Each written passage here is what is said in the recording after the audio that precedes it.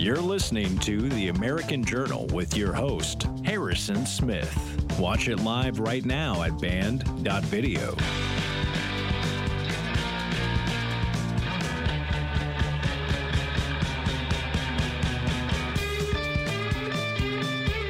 Good morning, folks.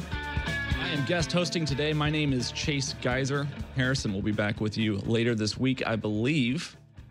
But for now, you guys are stuck with me. It is an honor and a pleasure to be with you. Today, I want to talk about so much. Particularly, I want to talk about the individual and the importance of emphasizing individual sovereignty, protecting individual rights, and what it really means to be free and how it is necessary in order for every individual in America to achieve fulfillment. The first thing I want to do is show you a clip. Let's go ahead and play clip 3. This is from the movie The Fountainhead, of which Ayn Rand wrote the screenplay. I believe it was in 1949 when this came out. Let's check it out. Do it just for their sake? No. A man who works for others without payment is a slave. I do not believe that slavery is noble, not in any form, nor for any purpose whatsoever. Is there any kind of payment I can offer you? Yes, there is. Now, listen to me. I've worked on the problem of low-rent construction for years. I thought of the new inventions, the new materials, the great possibilities never used to build cheaply, simply, and intelligently. I loved it because it was a problem I wanted to solve. Yes, I understand. Peter, before you can do things for people, you must be the kind of man who can get things done. But to get things done, you must love the doing, not the people. Your own work, not any possible object of your charity. I'll be glad if men who need it find a better manner of living in the house I build. But that's not the motive of my work, nor my reason, nor my reward. My reward, my purpose, my life is the work itself. My work done my way. Nothing else matters to me. The MAGA movement was perhaps the greatest political movement to have come about, to have manifested in the United States, even since the Civil Rights Movement, I think. And we like the notion of making America great again because, of course, everyone wants this country to be as great, as prosperous as possible. But we often shout MAGA or Make America Great Again or America First without really diving in to what it means to make America great. How can any nation truly be great? When you boil it down, I think the simplest answer is America can only be great if Americans are achieving greatness. And the reason I wanted to show you that Howard Roark clip from The Fountainhead is because that book, that philosophy is about individuals becoming the greatest version of themselves, individuals identifying their own values, using reason, and having the discipline and the integrity to live according to those values. So whether you're a Christian, a Buddhist, a Muslim, whatever, identify your values, know yourself, know what you believe, but don't just know the truth, live according to it as far as your mind can discern it. So today I want to talk a little bit about how Americans can achieve personal greatness, what self-actualization actually means, and in the next segment, we'll get into Maslow's theory of self-actualization, the hierarchy of needs, and how it relates to the government and demands a greater protection of rights, liberty, and freedom from the government. Stay tuned.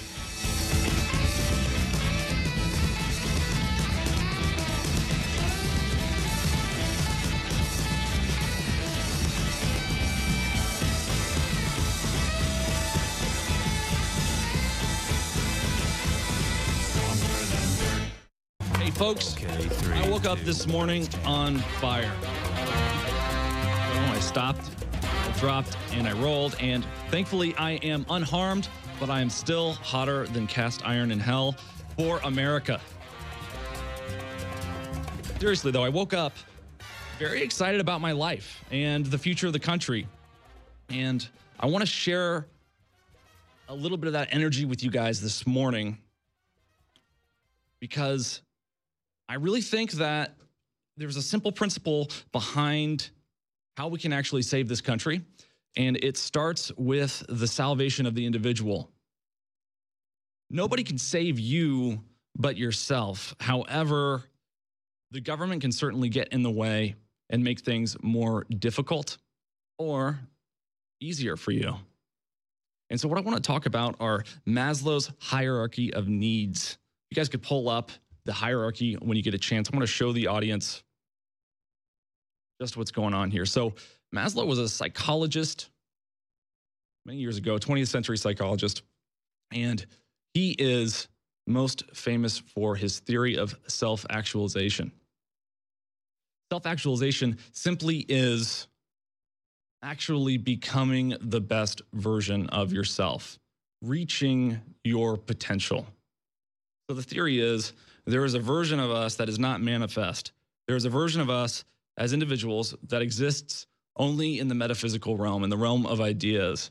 It's a possible version. Similar to how there was a possible way to land on the moon before we landed on the moon, if you believe we landed on the moon. Or there is a possible way to build a skyscraper before it is built. There was a possible way to make the Golden Gate Bridge before it was built. And then it was manifest. And so what's so fascinating about self-actualization is because I think it really gets to the root of what the purpose of life is. Now, philosophers have been asking for millennia what the meaning of life is, and people disagree. But I have come to believe that the meaning of life, the purpose of life, the path toward fulfillment is the endeavor toward self-actualization. And I actually think that it is at least compatible, if not explicitly supportive philosophy of Christianity. So if you think about Jesus Christ, famous for being sin-free, perfect, the perfect embodiment of what a human who does not miss the mark looks like. I don't know if you guys know this, but the actual meaning of the word sin is to miss the mark, to aim for something but not quite reach it. And so if we think about self-actualization in that context, it's actually quite compatible, harmonious, if not reinforcing of Christianity. And if we look at these hierarchy of needs, they start with very basic needs. Things like food and shelter, and then love and belonging, and then esteem, and then self-actualization.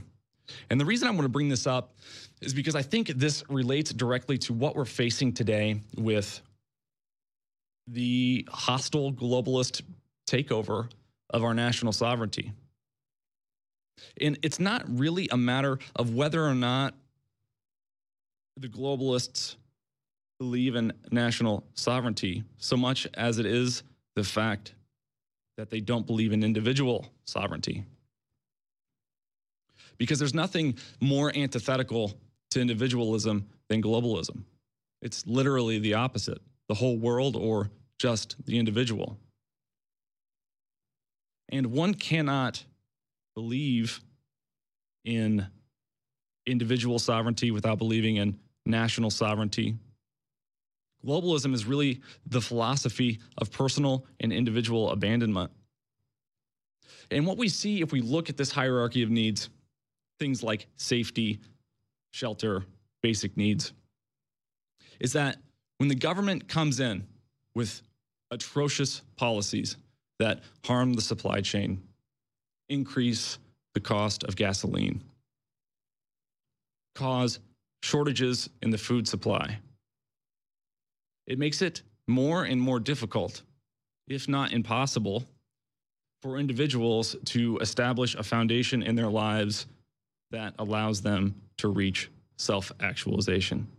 So, in theory, if the path to fulfillment is becoming the best version of yourself, and if the government is interfering with your ability to do that by violating your rights or not affording or not protecting the freedoms needed to achieve self-actualization, then they're not just robbing you of a certain amount of prosperity or comfort or convenience, but they're actually robbing you of fulfillment itself.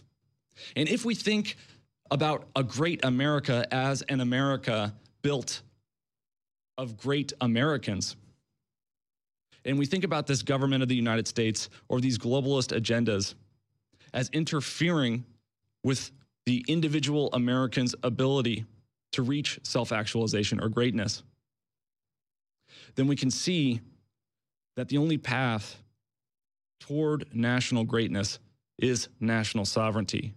And the only path toward national sovereignty is a rejection of globalism. And the only path toward national greatness is the protection of individual rights.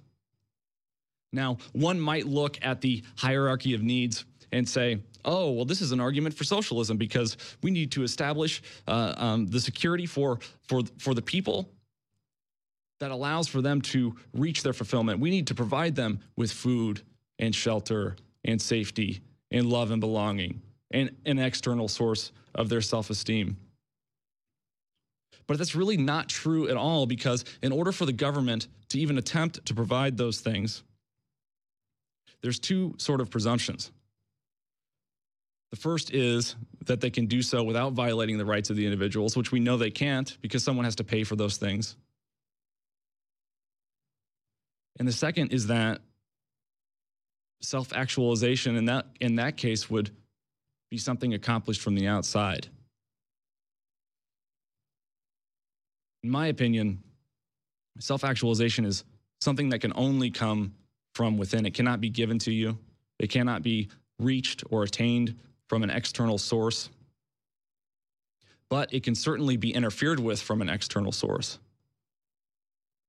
And I think this may perhaps be among the greatest arguments for liberty. The simple argument that if we want Americans to achieve greatness, we have to protect the freedoms to do and live according to what it takes. In the context of that, I want to emphasize the importance of combating the globalist agenda. It's an agenda of sacrifice, where every individual is sacrificed under the guise of the greater good, but really at the behest and for the benefit of a global political class, for the sole purpose of a consolidation of power. And if the globalist agenda is manifest, if the globalists win, we will see a world for a time before collapse, or during and throughout collapse, where there is very little self-actualization, where there is very little greatness, where there is very little fulfillment. You know, it's said that we should keep your friends close and your enemies closer. Learn about the Great Reset by picking up a copy of Alex Jones' new book, The Great Reset, on Amazon. Make sure you order it and pre-order it, because the more orders you make, the higher it goes in the top seller list on Amazon, and the more exposure we give these ideas and this truth to the American people. Let's win the war against globalism.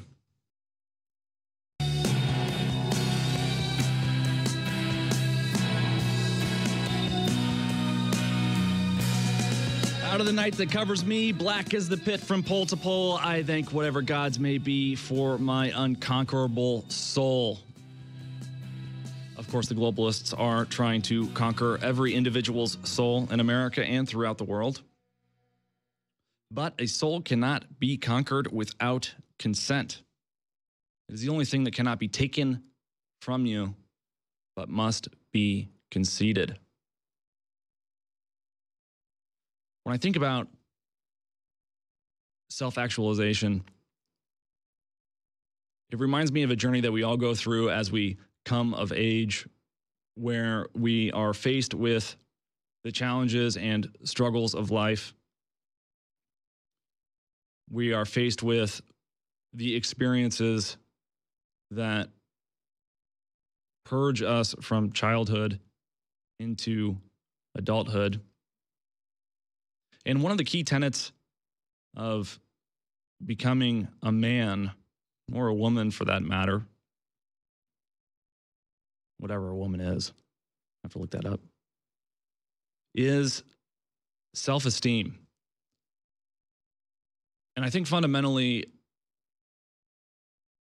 there may be something missing from the hierarchy of needs, in that esteem isn't necessarily delineated as something that comes from within, the way that it's portrayed in that graph, but something that can be sourced externally. And frankly, I don't think that any self-esteem or respect is worth anything unless it comes first from within. Because that internally sourced self-esteem is the esteem that gives you the conviction to live according to your values, despite all odds, all consequences, all adversity. One cannot do what it takes to live a moral life, a just life, a true life, if their sense of self is dependent on the environment that they're in or external factors. And what we've seen from the Marxist leftists, who ultimately become globalists, because leftism cannot sustain itself, it must expand indefinitely. What we see from them is an emphasis on this idea that there is no self.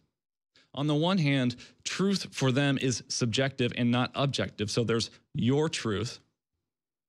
But yet on the other hand, there is no you.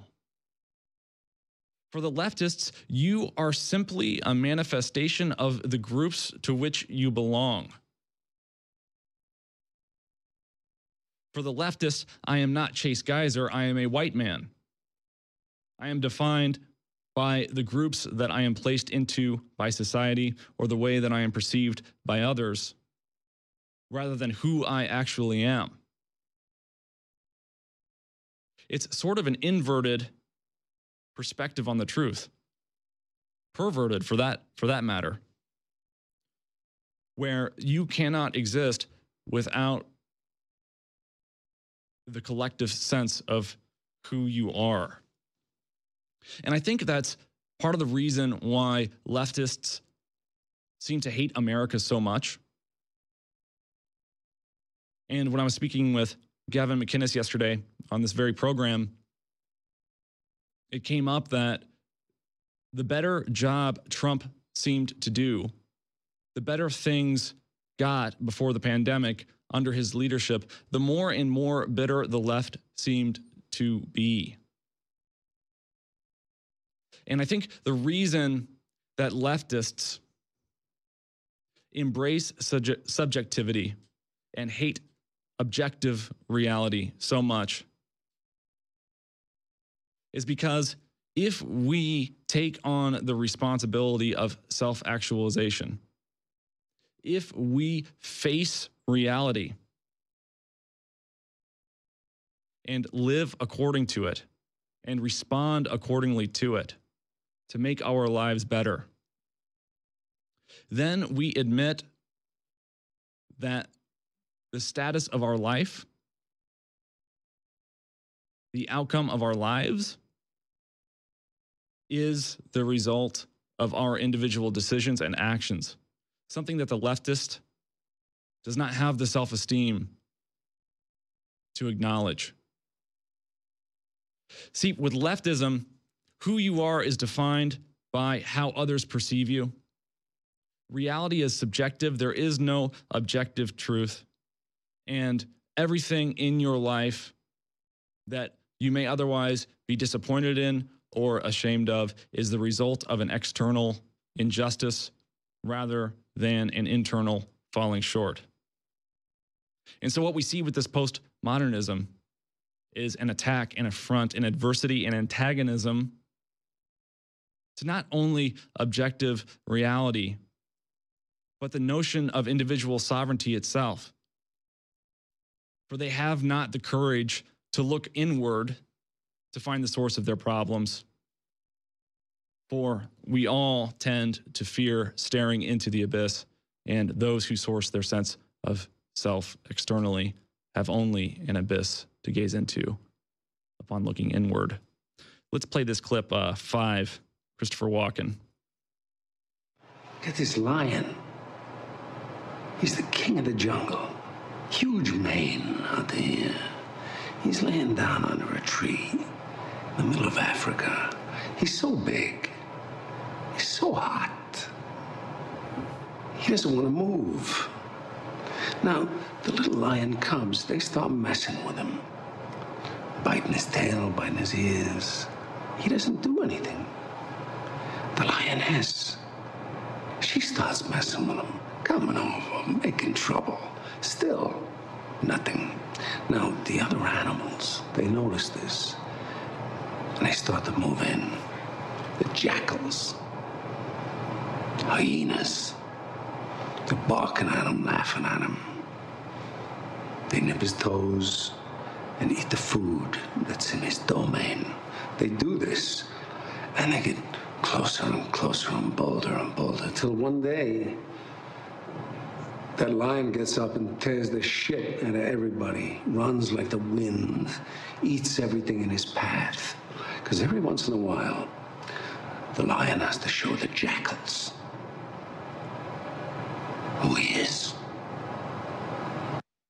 The reason I wanted to share that clip is because we have a tendency to forget who we are and what we are capable of. And if our goal is truly to make America great again, then it is our duty as individuals to become great Americans. And I want to encourage you, to implore you, for the sake of not only yourself, but your country, to not forget who you are, what you are capable of. Despite what the leftists or the globalists may tell you, you are not a sheep. Despite that they try to herd you, you are not a sheep. You are a lion. We are lions. Take it back. Take yourself back.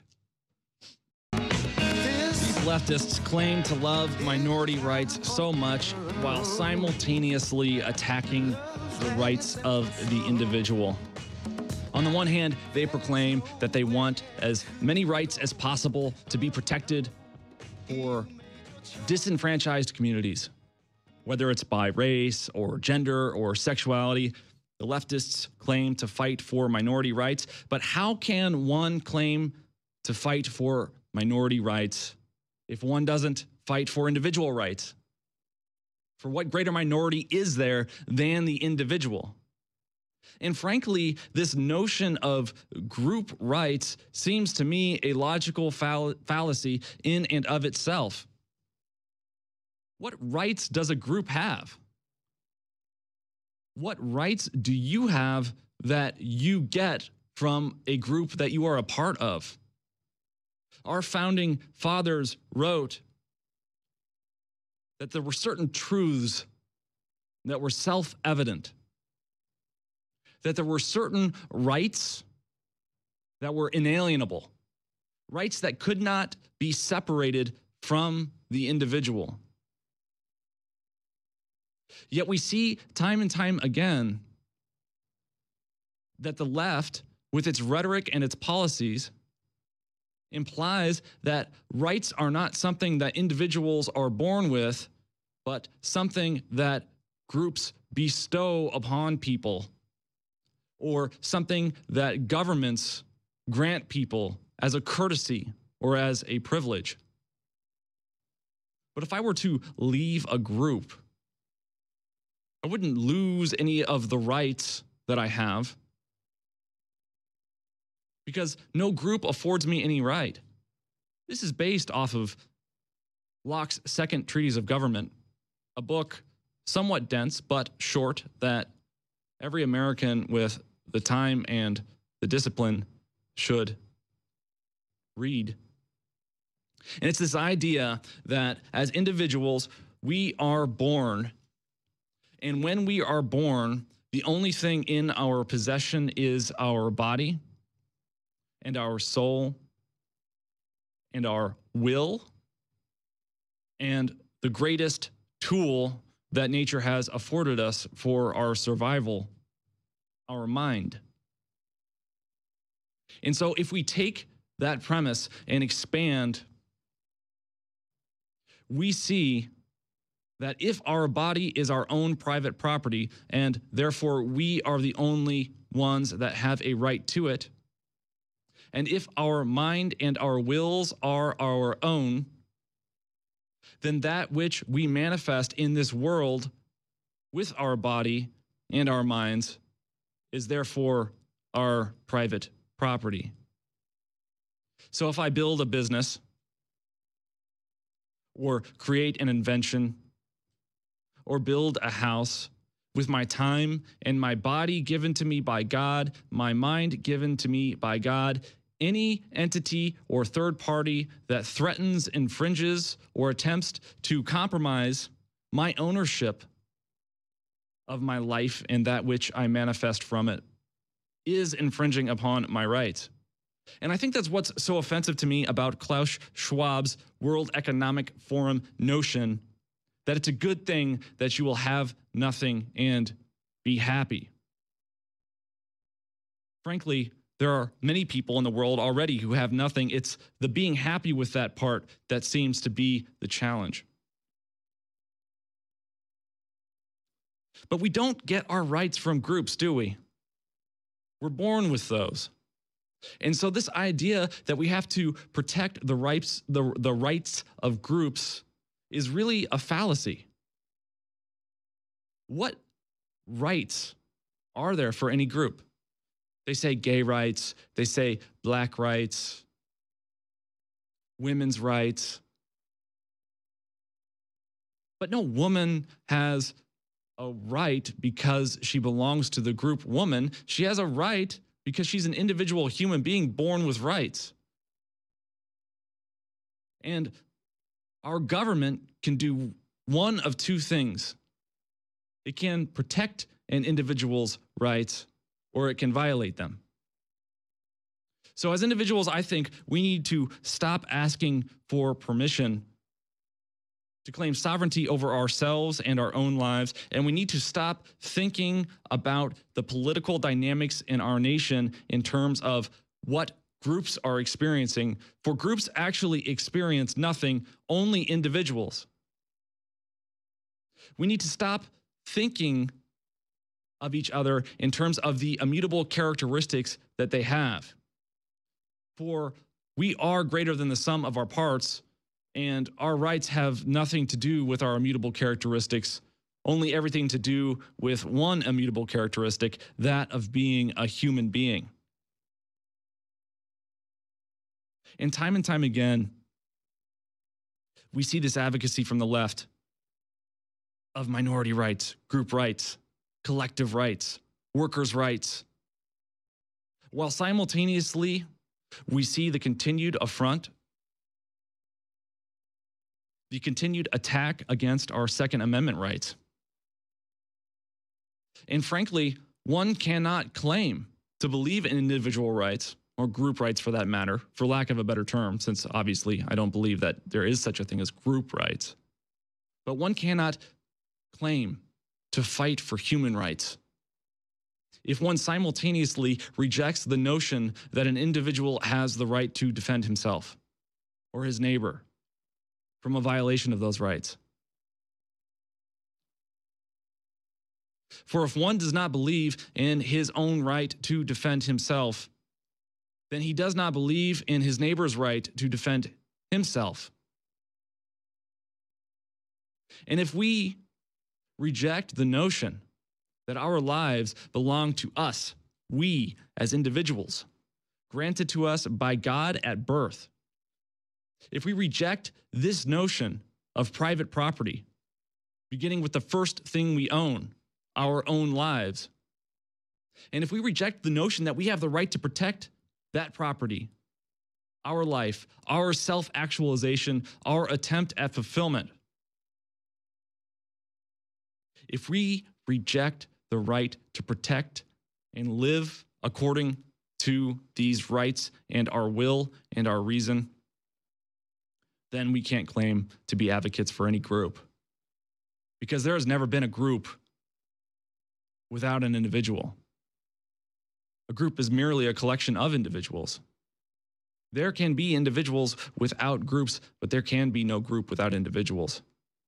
And those who claim to fight for the rights of groups while simultaneously rejecting the sovereignty of individuals within those groups are really fighting for no rights at all.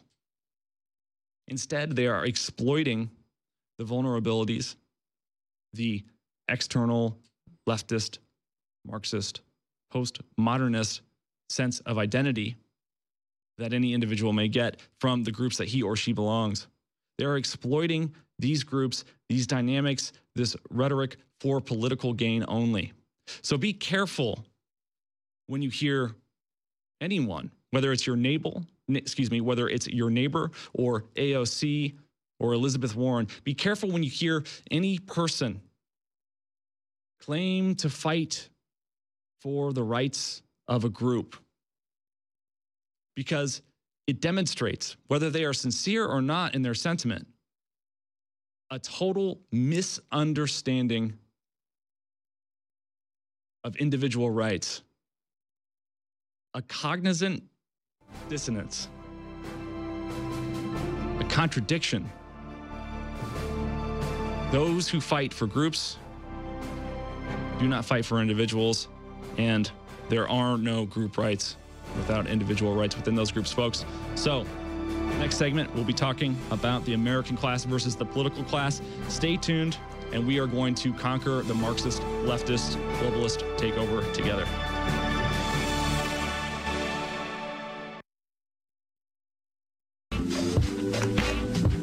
The more successful you become, the more the leftists hate you. The more self-esteem you have, the more the leftists despise you. The more truth you speak, the more they lie about you.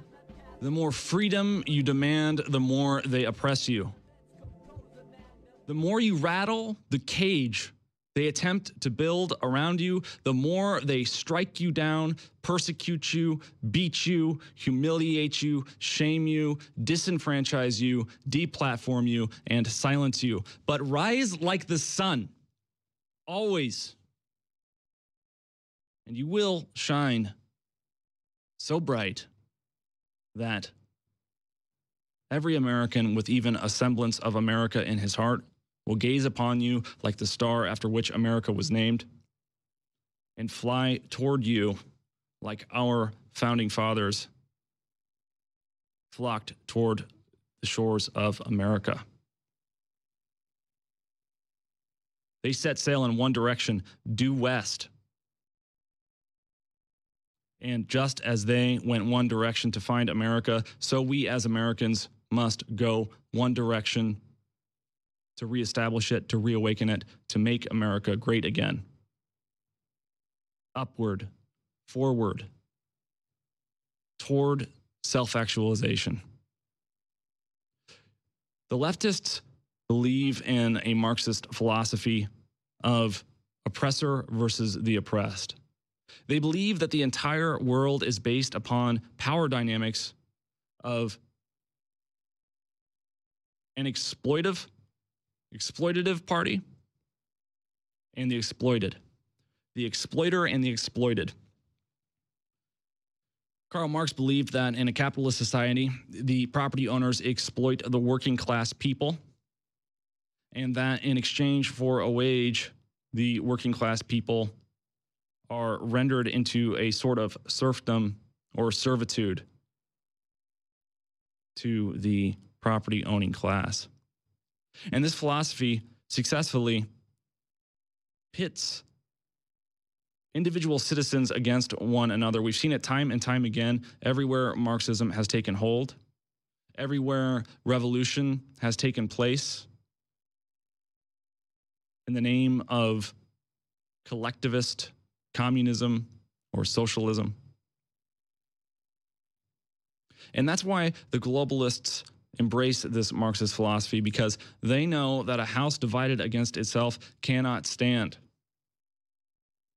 Many people attribute that quote to Abraham Lincoln, and he said it, but I believe it was originally said by Jesus Christ.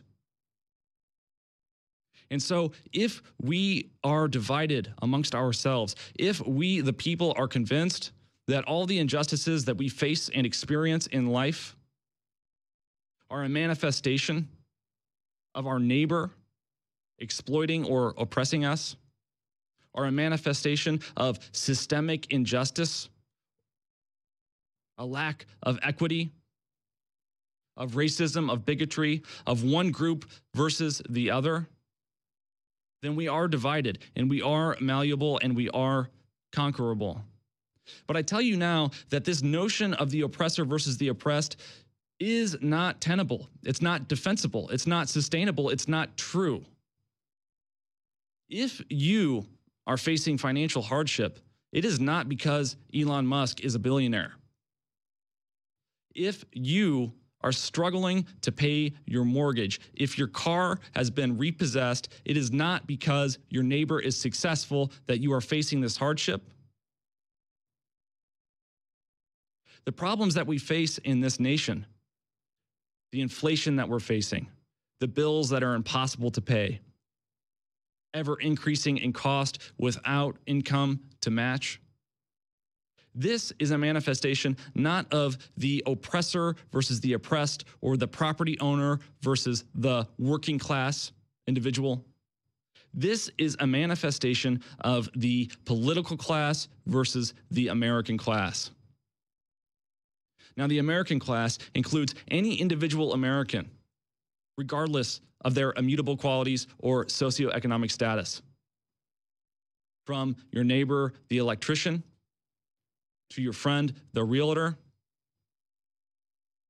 to a big tech entrepreneur, a startup founder, an investor, whether a billionaire, a millionaire, or a regular working class citizen, you can be a part of the American class. But the political class is composed only of those in power in government or those empowered directly by government. The political class consists of our politicians and their cronies. It's often criticized as being capitalism and an injustice created by capitalism. These wealth discrepancies are claimed to be a result of greed and ownership and business. But the situation that we face today in the United States of America is not a manifestation of the injustices or inefficiencies of a capitalist system. It is the manifestation of the injustices of a political industrial complex. We have created a situation in which Americans are so focused on making ends meet, in which Americans are so preoccupied with living paycheck to paycheck, that not only do they not have time to dedicate to their own children, because both parents are working sometimes 3 jobs, but they don't have time to hold the political class accountable. Who has time to scour through hundreds and hundreds of pages of Hunter Biden emails to identify money laundering schemes in Ukraine? Not very many people. And so how is the political class ever supposed to be held accountable when it has created an environment such that no one has the time to pay attention to hold them to account?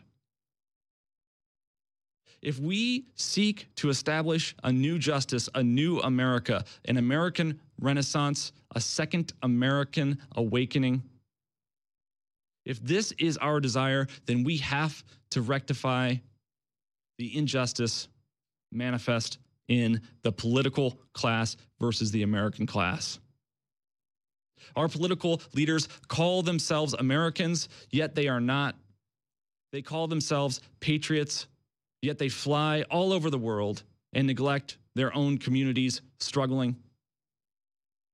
They call themselves our representatives. They call us their constituents. Yet time and time again, they enact policies that weaken our dollars, that reduce the education of our children,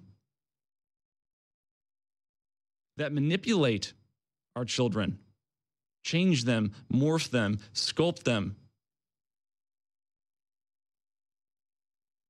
Time and time again, we see that the political class betrays the American class. We pay into it because we have no choice. You know, income tax didn't even exist in this country, I don't believe, until 1913. There may have been a little bit of an income tax at one point in time during the Civil War, briefly, I believe, but formally income tax, I don't believe, existed until 1913. In fact, I believe at the end of the 19th century, the Supreme Court ruled that an income tax was unconstitutional, and they had to amend the Constitution to legalize it. And slavery has been rendered illegal in the United States of America as a result of the Civil War's outcome. Yet if you're paying 40% of your income to the federal government, that means that Monday and Tuesday of a 5-day work week, you are a slave. We have to take our lives back. If we want to make America great again, we have to be empowered to make ourselves great. If we seek self-actualization, we must be afforded the freedoms to do what it takes to self-actualize.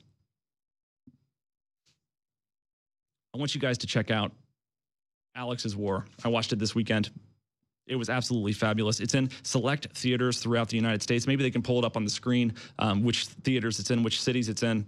But Alex's War was an absolutely outstanding documentary about Alex Jones and the history of InfoWars and what we're trying to do here, the story that we've gone through. And it sets us up for what's next, because this war isn't over yet, folks. Check out Alex's War either on Apple TV, Vimeo, a number of different streaming platforms, but take your family and friends to go see it in theaters if you live in any of these cities here. It's absolutely outstanding, well worth the money. I've watched it a couple of times now, and I'm sure it's not the last time I will take a look.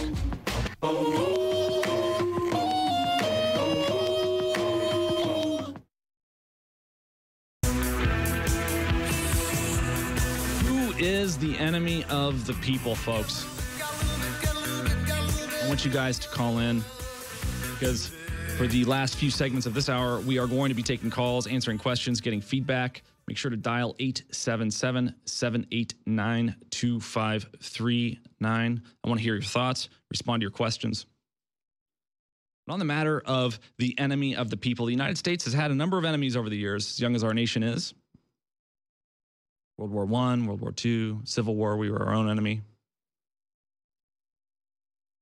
And I would suggest that the enemy of the people is the leftist, and the leftists manifest itself in many different ways. We see leftism manifest in our educational institutions. We see it manifest in our private political press, corporate media. We see leftism manifest, of course, in our politicians and our government institutions. But really, we saw this begin with the advent of the Federal Reserve. When the Federal Reserve Bank was made, our money was privatized.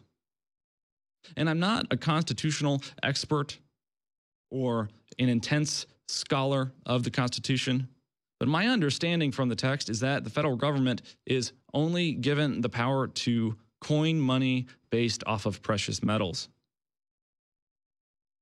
Many people think that the Federal Reserve is a federal institution because it has the word federal in it, but is actually a private bank. And as yesterday, we were discussing how the federal government outsources the violation of our First Amendment rights to big tech platforms. It has outsourced the violation of our private property rights to the private bank that is the Federal Reserve. When the Federal Reserve was established, income tax was created. And over the next 100 years, we saw time and time again financial, economic, monetary collapse. In fact, less than 2 decades after the establishment of the Federal Reserve, there was a global world war and the stock market crash of 1929, which of course catalyzed the leftist New Deal under FDR. Let's play clip 1 from the next segment about what fractional reserve banking is. Banks are allowed to create money through a system called fractional reserve banking. Whenever you deposit money, the bank is legally required to keep a certain percentage of it somewhere safe, but can lend everything else. Here's an example based on a 10% reserve requirement. John goes to his bank and deposits $1,000. John's bank keeps $100 and lends the remaining $900 to Mike. There is now $1,900 in the financial system. John's $1,000 deposit and Mike's $900 loan. Next, Mike uses the $900 to buy a laptop from Karen. Then Karen deposits her $900 at another bank. The bank keeps 10% and lends the remaining $810 to George. There is now $2,710 in the system. John's $1,000 deposit, Karen's $900 deposit, and George's $810 loan. This goes on and on until John's initial $1,000 is turned into approximately $10,000. Believe it or not, commercial banks actually create more money than central banks. So there you have it, folks. With fractional reserve banking, money can be created infinitely, and your money isn't in the bank. And this is how we have seen the drastic growth in size of the government and simultaneously the drastic reduction in the value of your dollar. Make sure to call in. We are going to be taking calls, 877-789-2539. I am excited to hear your feedback. And in the next section, we'll talk a little bit more about fractional reserve banking and then take some calls. Thank you, folks.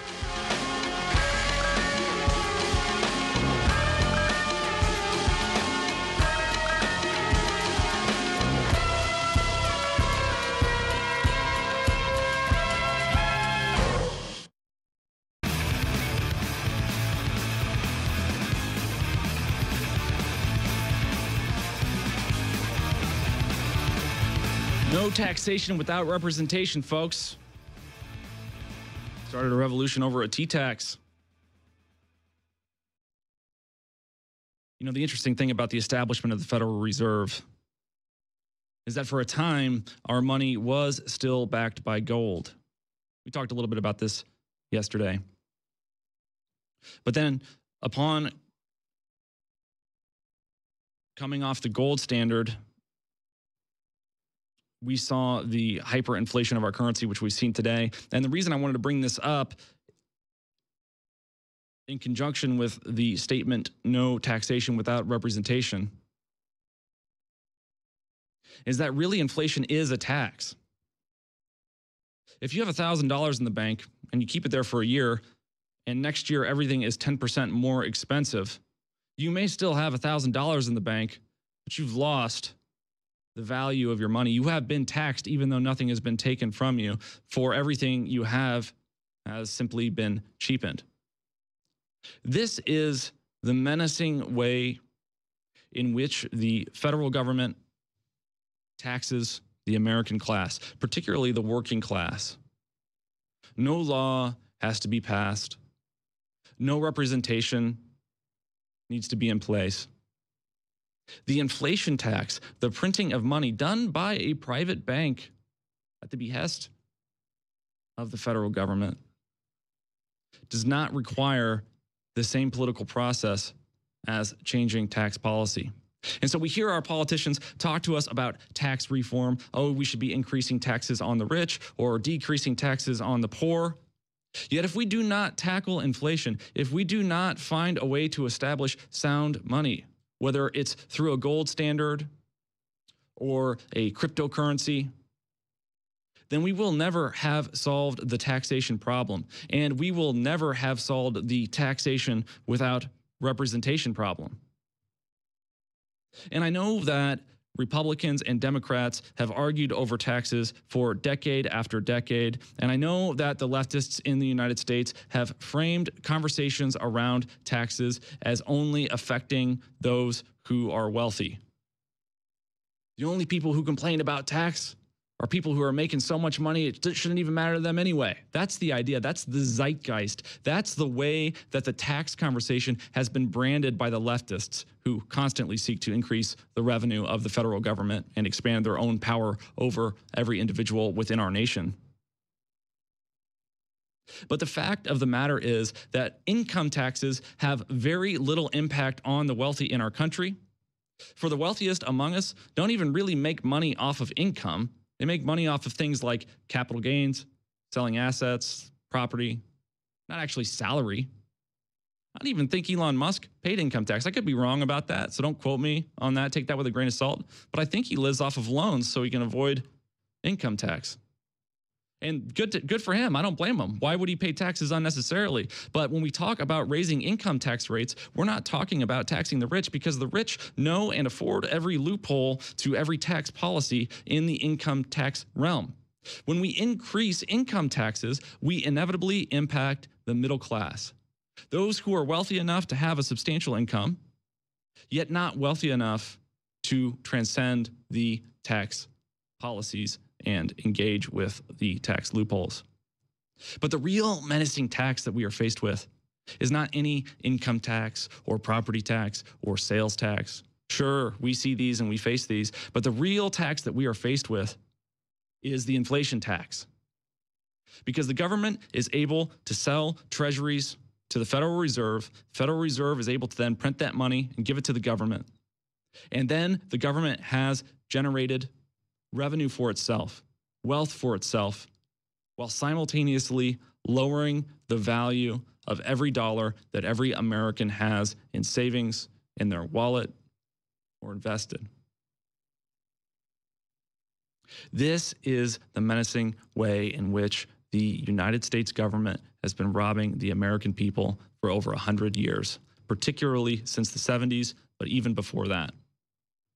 And if we don't get down to it, if we don't face this, if we don't awaken to this and demand that we have sound money in this country, there will be a reckoning so painful as to shake the very faith of every American in the future of our nation. If we don't want to face total financial collapse in this country, if we don't want to face a total currency collapse of our dollar, we have to admit that there's a problem. The first step to getting better is admitting there's a problem. And no one is talking about the fact that our very monetary system may indeed be unsustainable. Make sure you guys call in. In the next segment, we are going to be taking calls, questions, and feedback. 877-789-2539. Before we take calls, I do want to play clip number 2 of Milton Friedman talking about the Federal Reserve. Reserve Board today. Well, I have long been in favor of abolishing it. I think there is no institution in the United States that has such a high public standing and such a poor record of performance. What did Arthur Burns think of that? He didn't like that very much. But needless to say, I didn't hesitate to say it to him. Look, the Federal Reserve Board was established, Federal Reserve System was established in 1914, started operation in 1914. It presided over a doubling of prices during World War I. It produced a major collapse in 1921. It had a good period from about 1922 to about 28. Then it undertook actions which led to a recession in 1929 and 30. And it converted that recession by its actions into the Great Depression. The major villain in the Great Depression was, in my opinion, unquestionably, the Federal Reserve System. Since that time, it presided over a doubling of prices during World War II. It financed the inflation of the 1970s. On the whole, it has a very poor record. It's done far more harm than good. So there's a lot of components that go into freedom. But ultimately, it's my belief and sort of the message that I've been sharing with you this morning that the primary value in freedom and purpose of freedom is that it empowers every individual to discover who they truly are, live according to who they are, and do what it takes without violating the rights of others to reach their potential, to reach self-actualization. And our freedoms aren't just those delineated in the Constitution or the Bill of Rights, but there's financial freedom too. Freedom not to be indebted or enslaved or hypertaxed. And there's also the freedom afforded us by our good health. Poor health, discomfort, and pain can be a tyranny in and of themselves. And that's why I want to talk to you about Bodies, which is the perfect answer to whole body support. It's back in stock at 25% off. So used as a medicinal herb for thousands of years, turmeric is one of the most studied ingredients known today. Paired with black pepper, Bodies is a turmeric supplement that takes advantage of the power of turmeric with over 95% of its active ingredients.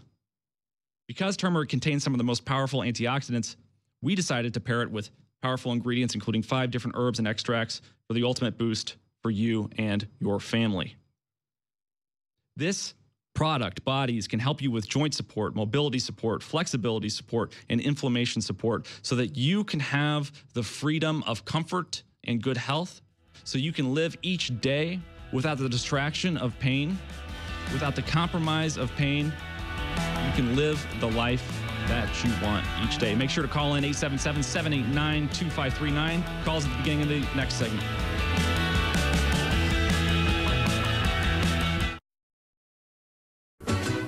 My name is Chase Geiser. I am your guest host today on The American Journal. Check me out on Twitter at Real Chase Geiser, RealChasegeiser, or oneamericanpodcast.com. Keep calling in, 877-789-2539. We've got a lot of callers in the queue, but today I want to start with Matt in New York. You've been on hold for almost 20 minutes. Let's talk. Yo, what's up, brother? How you doing, all right? Hey, man, I'm doing good. How are you doing? Yeah, good. I just want to tell everyone they wouldn't make this move if they didn't control both sides of the narrative. Everyone pay attention because our grass is high and it's full of snakes. We are literally in the pit of snakes. And instead of coming up with a plan to get out, we are admiring their pretty colors and deciding which one of them is the biggest. So the frontline doctors, everyone's got to really watch, because all they're doing is telling you precisely what this poison did in the animal testing. And that's very scary, because they should have been out ahead of this, and they should have been yelling from the mountaintops about how disastrous the animal testing was.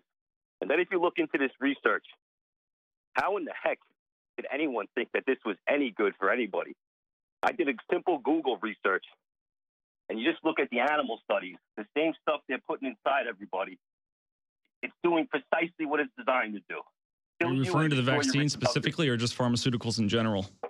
I'm talking about the death shot, the mRNA technology. Yeah. The mRNA technology, Donald J. Trump could have done a Google research and looked at the animal testing and seen that this is not good for consumption for any living organism, okay? So everybody watch. These frontline, because they got both sides of the narrative. Even the guys that are acting like they're our buddies, they got them all. So, and then January 6th, what a debacle that was. I mean, how do you not have a lookout man at the place where you're going with all those people down there when Mr. Alex Jones is always screaming, false flag this, false flag that? How the heck could you not have a lookout guy down there? And how could you march all those people into that setup?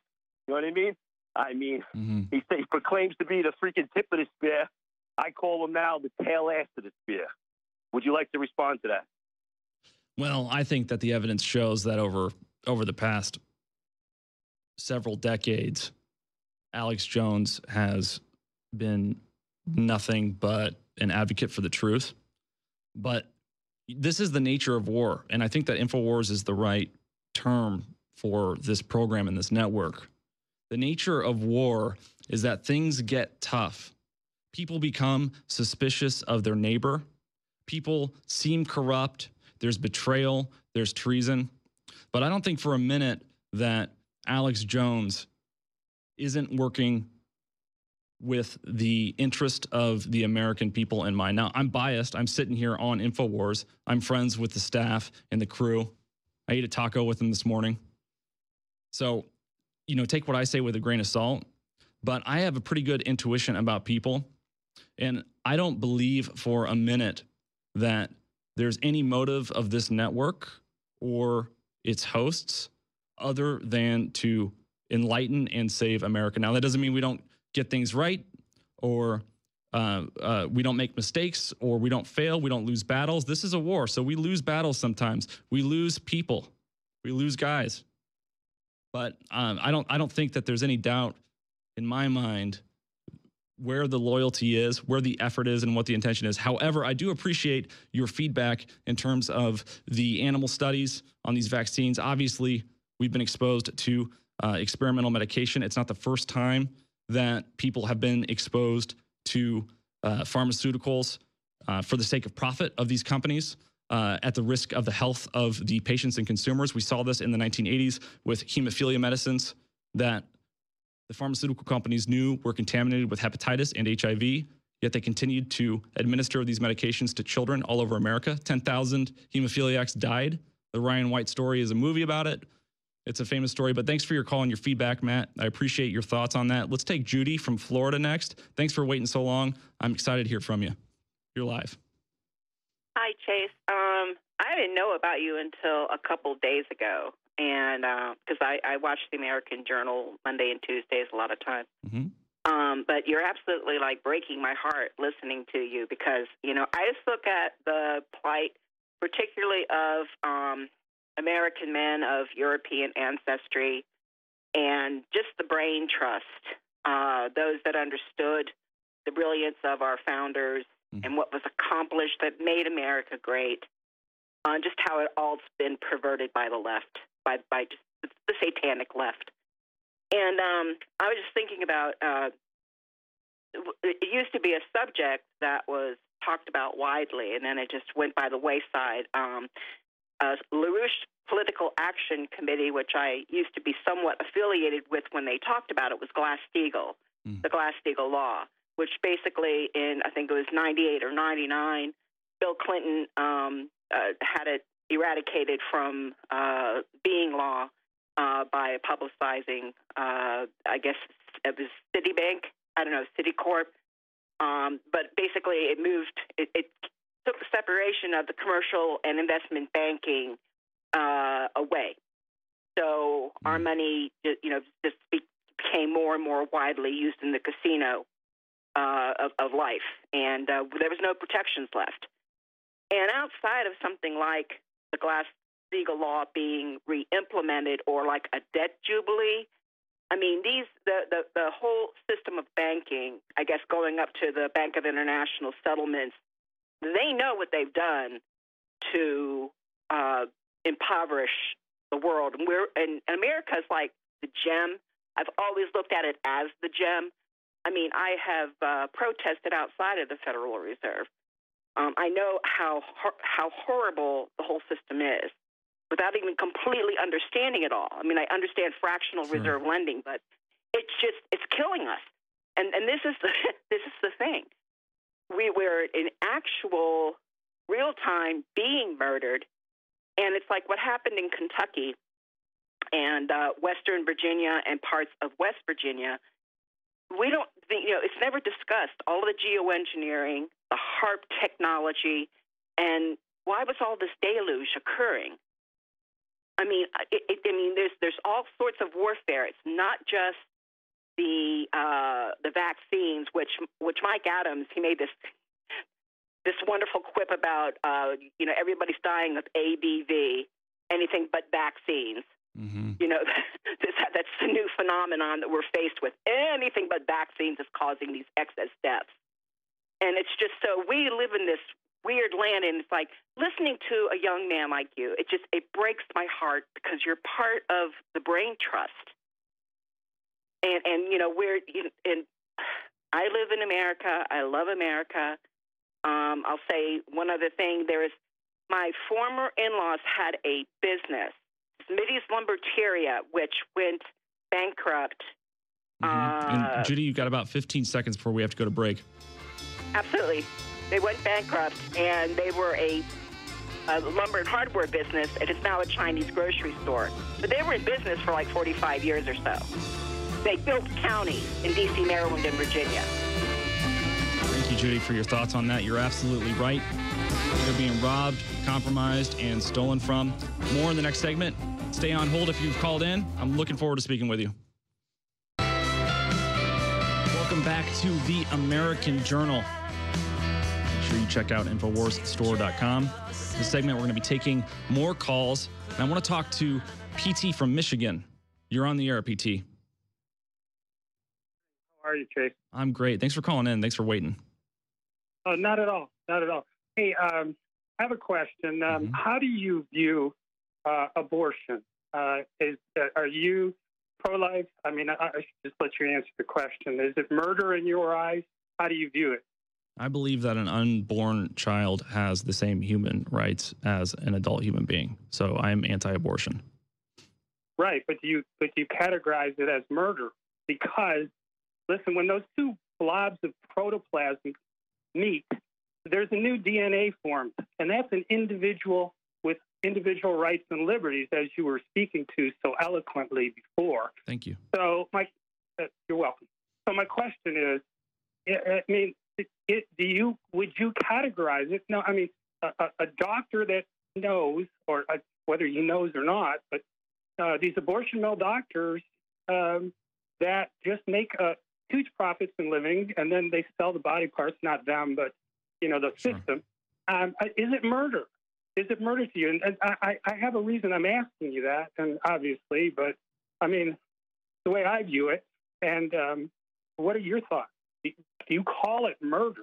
I mean, in your mind, whether you would speak it right now or not, is it murder? Yes, I believe that abortion is murder. However, I don't believe that those doctors should be prosecuted if what they're doing is legal. Now, I think it should be illegal, but if it's legal, I don't think they should be prosecuted as murderers, though I do believe the act itself is murder.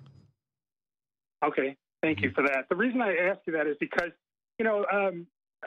I'm very much involved, and there's so many ways that we could go to try to battle this system and this assault on our liberties, our family units. I mean, open borders, what they're doing in schools.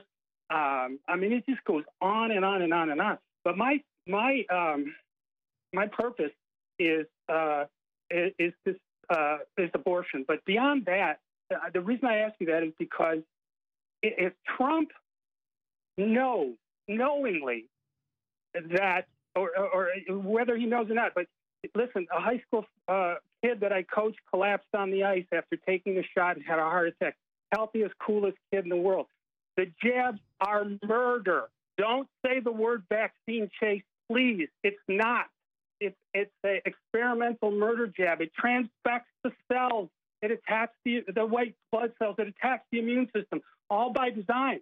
So my point is, listen, we're all hypocritical in some way. Well, but I cannot support him. We've got to see. It's more complicated than that. I appreciate your position on the matter because I do agree that there are some serious problems with these vaccines.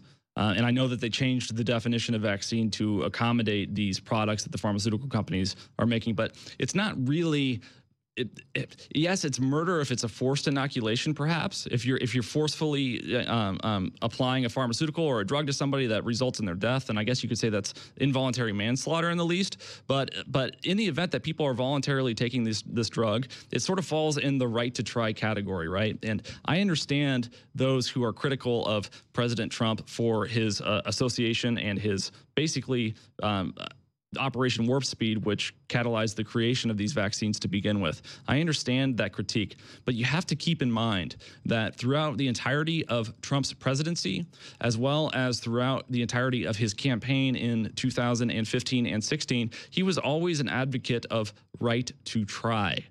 Okay? And so these drugs were always experimental. The difference is when the government comes in and says, if you want to go to work, you have to take this drug. If you don't want to lose your job, you have to take this drug. If you want to fly from state to state, you have to take this drug. If you want to come into our country or leave our country, you have to take this drug. That's different. And so I think that, yes, it's possible that Donald Trump could have been more prudent and more aware of the science, spent more time on the science while these drugs were being developed and tested, and he could have been more cautious about it. He could still be more cautious about it. It's possible that that's the case. But you have to keep in mind that these mandates, this tyranny from these pharmaceutical companies, is not something that came from the Trump administration or was advocated by Trump himself. Now, people disagree on the vaccines. I think that they're problematic. I'm never going to take one. Again, I took the J&J vaccine because my wife and I had a premature baby, and we were worried that she would get sick, even though I know that less than 1,000 kids have died. But she was many weeks premature. And so we said, all right, we'll take the J&J one. We'll take the risk, just for the sake of trying to do our best to figure it out. And I regret having taken it. I didn't have any side effects, but in retrospect, I wish I hadn't. Because if I had known how forceful they were going to be, the government was going to be, and these private institutions were going to be about these vaccines, then just on principle, I wouldn't have taken it. But we got really early access before it got weird in terms of policy. But the point that I want to make about Trump was doing everything he could to end the pandemic as quickly as possible. And he was basically cut off from power right in the middle of this whole fiasco. Now, I know the vaccines were done before he left office, but they didn't really reach the entirety of the public until after Biden had been inaugurated. And these mandates certainly didn't take place until Biden was president. So you can, wish that Donald Trump hadn't catalyzed the creation of these vaccines, but I don't think he's culpable for these outcomes that we're seeing. And I'm really sorry, PT, to hear about your athlete. As a coach, that must have been very hard for you to witness. I hope that your athlete's okay. But we have to take a step back and say, all right, who's really responsible for this? Is Oppenheimer responsible for Hiroshima? I mean, he didn't drop the bomb, but he invented the bomb, right? And so, yes, Trump played a role in the creation of these vaccines, but it was only the leftists who played the role in the violation of your rights and the forceful inoculation of you and your children. Next up, we've got Margie in Minnesota, and you've just got about 30 seconds or so, and we're going to have a break soon. Margie, you're on the air. Hi. I just converted my stocks against my guy's wishes that I was being foolish, that the dollar could collapse. Mm-hmm. And today I'm going to put it into gold and silver, and I want your opinion on that. Yeah, great question. Okay, so first of all, I am not the right person to ask for financial advice. I am not a financial advisor. I just have my own opinions. So take everything that I say with a grain of salt. I will. The answer to your question, my opinion, is that the dollar is definitely going to collapse, but no one ever knows when. So the Bible says that the end will come like a thief in the night. Jim Morrison famously saying, the future's uncertain and the end is always near. So I think that the collapse of the dollar eventually is inevitable, but never underestimate the ability for the political class to kick the can. I couldn't tell you if it's going to happen next month, next week, or in 50 years. So I don't know what the answer is in terms of whether or not you should sell your stock. if I had a bunch of extra money myself, I would probably be investing in companies like Lockheed Martin and Raytheon and defense contractors, because war seems to be perpetual and those businesses will make money even when a currency collapses, because there will always be conflict. But I don't know what to tell you in terms of investment advice. I don't think that you're going to lose money on your gold and silver, but I'm not sure that you're going to see significant gains either. You'll have to talk to a financial advisor that you trust, that's reasonable, that's not woke, that isn't brainwashed. Find somebody that you really trust and ask them for that advice. Thank you so much for your call. Next up, we are going to take more calls, and in the next hour, we have a very special guest joining us, Mr. Matt Couch. You may have heard of him. He was banned from Twitter as @RealMattCouch. He runs an awesome website called the DC Patriot, and I'm looking forward to speaking with him and taking more of your calls.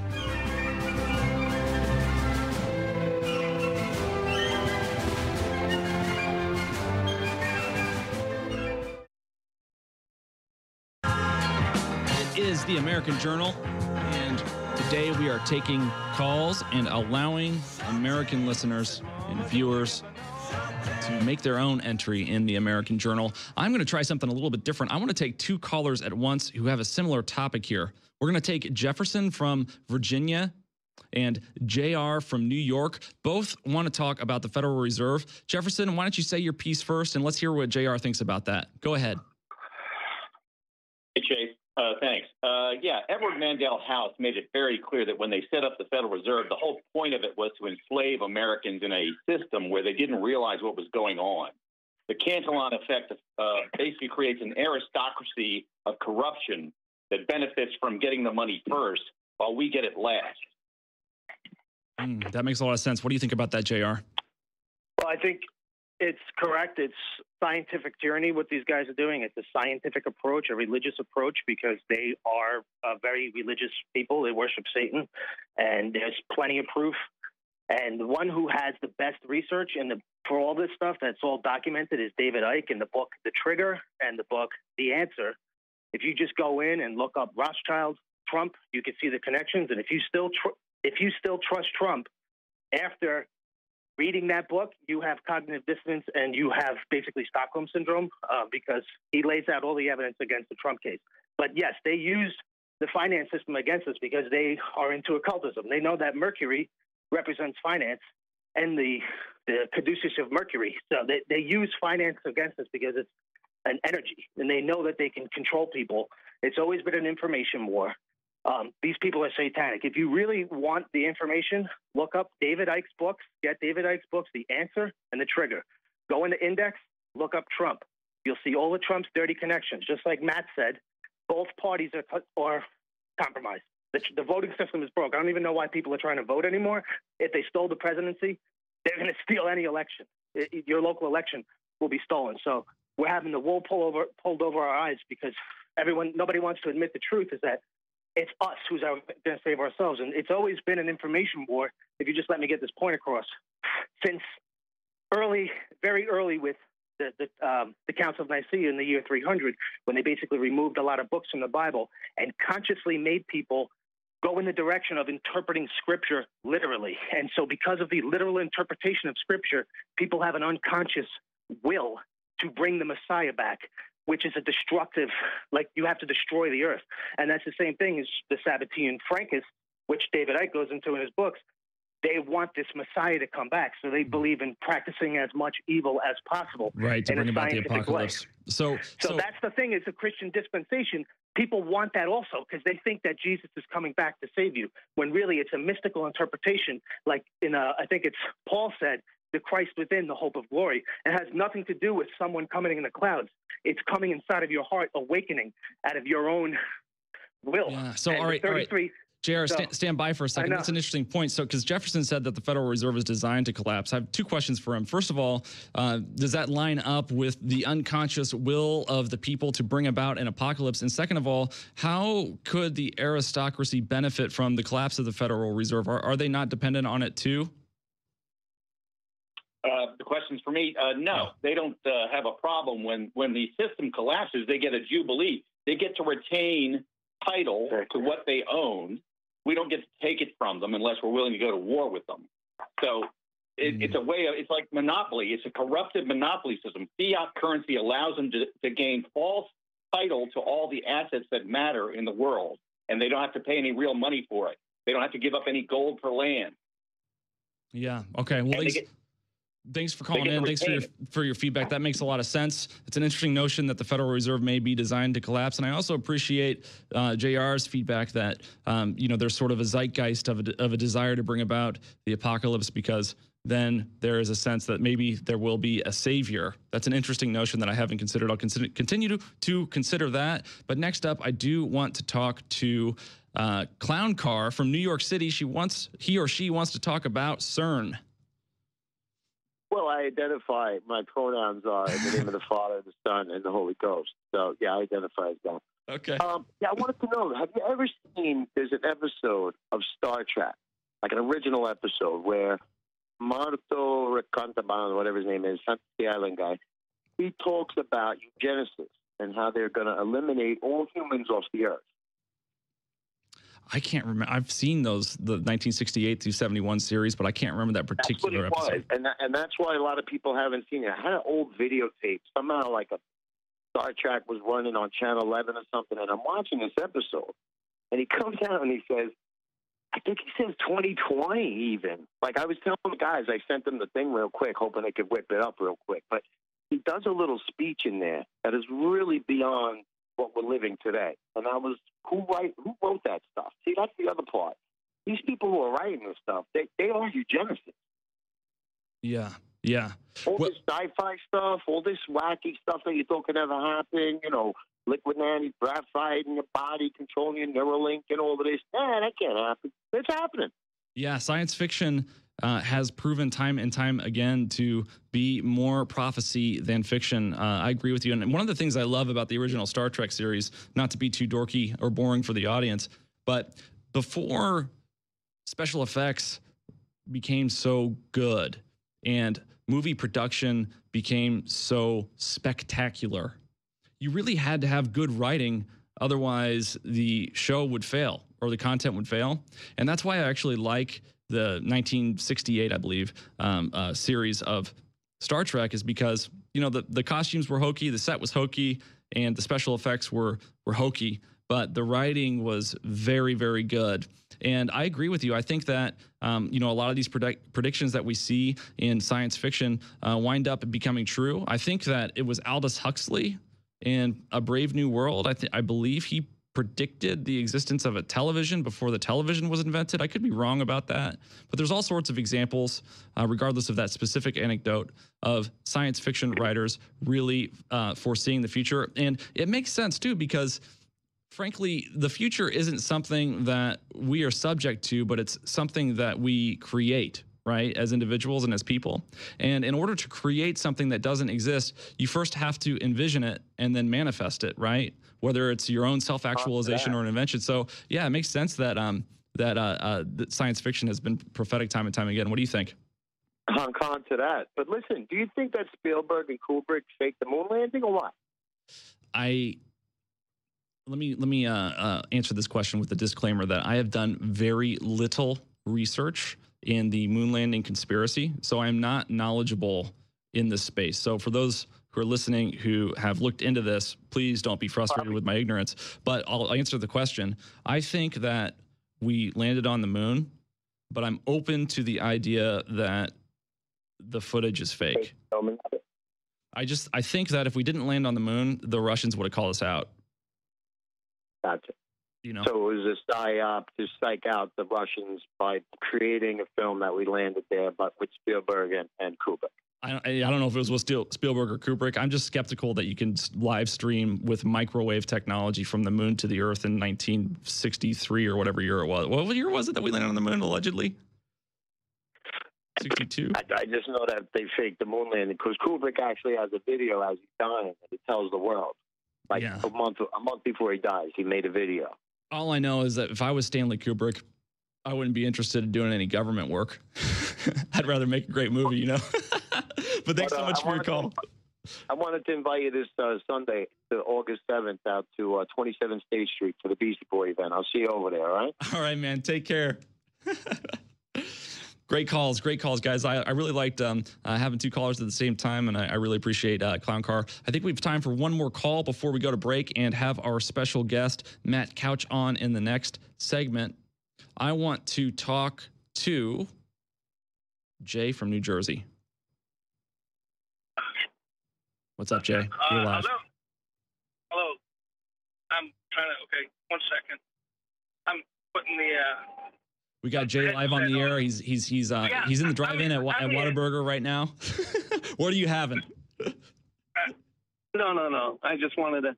I just got back from the moon, and I was a lot lighter up there, and so I come down here, and I started taking Alex's Diet 7 there, and I've been really busy running around to the facilities, if you know what I'm saying. And as a truck driver, it's kind of rough. But I take all of his supplements. I probably take about 20 of them, 10 or 15 or 20 of them. But I was wondering, Alex, I mean, you guys, Alex and all talk the truth mostly, and I appreciate it all. But the question is, with Pelosi going over there to China and Taiwan, and, Tucker Carlson last night laid it all out where Taiwan, their ships can get shut down and we've got to go to break in 9 seconds. But my theory on the whole Taiwan visit is that she's just going to get a new face. Stay online. We're going to have Matt Couch next. The operating system of the Saxe-Coburg-Gotha families, which is the oldest bloodline of European bloodlines in the world, in which all European bloodlines agree are their progenitors, going back to their founder, Vlad the Impaler. Count Dracula is the recognized head of the entire dynasty. His Royal Highness Prince Charles, who can trace his ancestry back to Romania's dark and distant past. The genealogy shows that I'm descended from Vlad the Impaler, you see. So I do have a bit of a stake in the country. As it were. And so this House of the Dragon that flies the dragon banner, the Dracul, rule the planet, just like Revelation tells us the dragon. And it's allied with the other dragon, the Chicoms, and its goal is feudalism, but with a high-tech overlay. We're developing, through technology, an ability for consumers to measure their own carbon footprint. What does that mean? That's where are they traveling? How are they traveling? What are they eating? What are they consuming on the platform? So, individual carbon footprint tracker. Stay tuned. We don't have it operational yet, but this is something that we're working on. Total biometric surveillance. If we want to stop this epidemic, we need not just to monitor people, we need to monitor what's happening under their skin. And if you go back to the Aztecs or the ancient Chinese or the ancient Europeans or the ancient Africans, everybody behaved the same. You had cycles, and you would get cycles of society building up, developing technology, agrarian systems, developing towns and cities, and then the cults take over, the high priests take over, and they always use environmental reasons for the reason that they have to dominate and demand human sacrifices and control over the public. So the Illuminati is basically just an extension of the mystery religion system, the whole type of philosophy. Yes, it was a way of hoarding knowledge and power to a few special people. And how do they hoard the knowledge? Well, when I say knowledge, some of the knowledge is pseudo-knowledge, and some of the knowledge is actually scientific knowledge, which enabled, for instance, Christopher Columbus to be certain that he could sail across the Atlantic and hit land. He was associated with the Knights Templars, which is one of these secret societies associated with the Illuminati. So you've got different types of knowledge, but some of the knowledge is actually bogus. It's just claimed so that they can get people to join whatever mystery religion they're trying to offer. And the UN and others at the Club of Rome in the 1960s, early 1960s, said, we're going to bring back the superstition of the pagans, and we're going to teach people they're bad and teach them they're evil and teach them that they have to pay and teach them that old people have to die and babies have to be killed because there's too many people, so that we have a barbarous civilization that's the opposite of the Renaissance and Christianity, but one that is kill and be killed. And we believe this is the natural system of survival of the fittest, social Darwinism, and so we're going to bring this back. And that's the real system we're transitioning to now. We hear about a transition. So they've decided to get rid of that and replace it with the old authoritarian model of barbarism that has the exact same features, no matter what color you are or where your ancestors came from. Humans act the same in these cycles over and over again. The satanic rituals that they carry out, which are horrendous traditional rituals, blood sacrifices, requires a certain level of insanity and dissociative ability. If you were a normal, sane person and you had to participate in the higher level Illuminati rituals, you'd probably go crazy. It's absolutely essential that they maintain the bloodlines. These are religious sacraments to these people of power over you. And they don't like the fact you're straight and strong. They don't like the fact you're good. They don't like the fact you're hardworking. It's the American Journal, and I am very pleased to announce that we have a very special guest today. One of my best friends, one of the greatest info warriors among us, Matt Couch. Matt, welcome to the American Journal. Thanks for coming on. Hey, thanks for having me, Chase. Honored to be here. Yeah, absolutely. So what's going on with you, man? How's everything going? Man, no pun intended with the bandana, kicking like a pack of ninjas this morning, buddy. Just pushing content out there, you know, just having a good time, and got a midterm to get to, man. We've got a midterm to win to try to at least get some of these monsters out of office. Yeah, I think that we're going to clean house of these rhinos. I'm really excited to see the outcome of these midterms, and I hope that my biggest concern is that we sweep in the midterms and we become complacent, right? After we win, we always seem to take it for granted and coast, and we have to fight until the very end and just be ruthless, I think, in our approach to saving this country. What do you think? I think that's got to be the MO. We have to stop pulling punches. We have to stop playing nice once we get power. We have to be able to go in and say, hey, look, these people aren't your friends. They're never going to accept you. And we've got to stop worrying about what the media thinks. That, to me, is the biggest problem with the Republican Party, with the Conservative Party, even libertarians for that matter. Everyone's worried about media perception instead of doing the right thing. And I think that's really what's tanked the country the last, year and a half. And then, of course, before Trump, it was disastrous as well. So I think you're right. We've got to go in. We've got to go full bore, and they've got to get some things done and show the American people that they're actually going to do what they said they were going to do for a change. Yeah. And speaking of the media, obviously, with the advent of the internet, over the last 10 years, the entire playing field has changed dramatically. And we've seen this sort of transition from legacy media, or corporate media, as I like to refer to as the private political press. We've seen this transition of consumers, viewers, listeners, subscribers from this legacy media to independent outlets like InfoWars, or independent influencers like the Ben Shapiro's or the Matt Couches or One American Podcast, for example. And so what do you think the future is for legacy media, and what's the story behind the DC Patriot?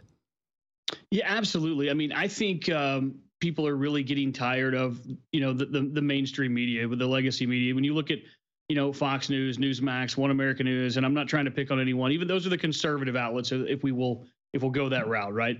You've obviously got CNN, MS, NBC, you've got that group as well, CNBC, and then the mainstream folks of ABC and CBS, NBC. Everyone has the same, from a news side of things, has the same 15 people on for 15 hours, basically parroting the same things, pitching aside, right? The American people are tired of that. The people that watch InfoWars are tired of that. The people that go to the DC Patriot are tired of that. And I think that's what gives a unique perspective here. People have to start supporting independent media to get the truth, because they're not getting it. When you turn on the television sets you're not getting the truth anymore from these outlets. And I think people are slowly but surely waking up to that. But it's a real problem because, you know, a good friend of mine, he's on Info, Patrick Howley comes on quite a bit on this program as well. He calls them normies, right? And when you try to have a conversation with somebody who only watches the mainstream type media, they are clueless to the subjects they'll find on this network or the subjects they'll find at the DC Patriot. And it's really like trying to teach someone how to read Braille is like how I like to say it. I'm getting them, you know, adapted to learning something new. They're stunned. Yeah. In that realm of things, Chase. Well, and I think that you sort of hit the nail on the head with your response. I also think that one of the biggest mistakes that normies make, or just people in general, is there's this notion that there's news and then there's opinion, right? So there's like the op-eds that you read in the newspaper, and then there's the real news, right? And people think that there's a difference, but I would argue that there's no such thing as news that isn't opinion news. And so it's not a matter of trying to find where the objective news is. It's a matter of trying to find whose opinion you trust, right? So what is driving the narrative at Fox, or what is driving the narrative at the New York Times, right? Or InfoWars, right? And you look at those and you look at those special interests and the different variables at play, and you can determine whether or not the information you're getting is likely genuine or earnest. Even if it's not, regardless of whether it's accurate, is it actually coming from an honest place? And that's one of the things I really like about your platform, the DC Patriot, is I know that it's, you know, it's the news with your perspective and your opinion and your views, but I also know that you're not bought and paid for, and you have no reason to deceive me because you're not beholden to any special interest. No, that's exactly true. We have a spin on it. You know, we're reporting the news, but we also will give our opinions. Our opinions are normally based on our thoughts. You know, we put God, country first. We believe in the Constitution. And when you base a news organization, you know, based on what the Constitution says, not feelings, right? Mm-hmm. You base it on facts, the Constitution, putting God first, you know, putting your country first.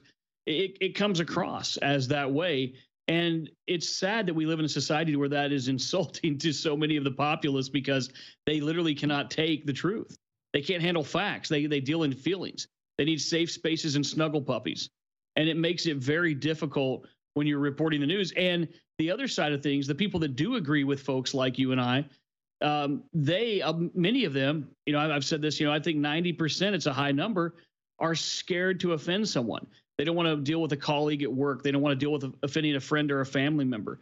So converting them to what we do at the DC Patriot has been tough, but it's slowly but surely coming around. But I think it's needed. You know, Jim Hoft, another good friend of mine, you know, runs the Gateway Pundit, does a fabulous job over there as well. But the point I'm trying to make is if Americans that are watching this program, conservatives who realize how corrupt the mainstream media is, and they do by massive numbers, Chase. But there is a problem. They are not transitioning over and supporting independent media. They're still turning on Fox News for 6 hours a day. They're still turning on the mainstream media things. And that's a huge problem because you're supporting people that are basically backed by big pharma, corporations, big tech. All of those people that I just mentioned are the ones that are keeping people like Fox News and CNN on the air. No one, we have no, I don't even know how to say this. I mean, we are literally, as put together with duct tape and integral moving parts as we can be, Chase, over where we're at. We have no corporate sponsors or anything like that. It's just some folks trying to get the truth out and do the right thing. Absolutely. So speaking of opinions, I do want to take a call from O'Brien in Maryland, who has a question of who is our biggest enemy. So O'Brien, you've got about 30 seconds, and then we'll give Matt a chance to respond. And if there's time for me, I'll respond too. Go ahead.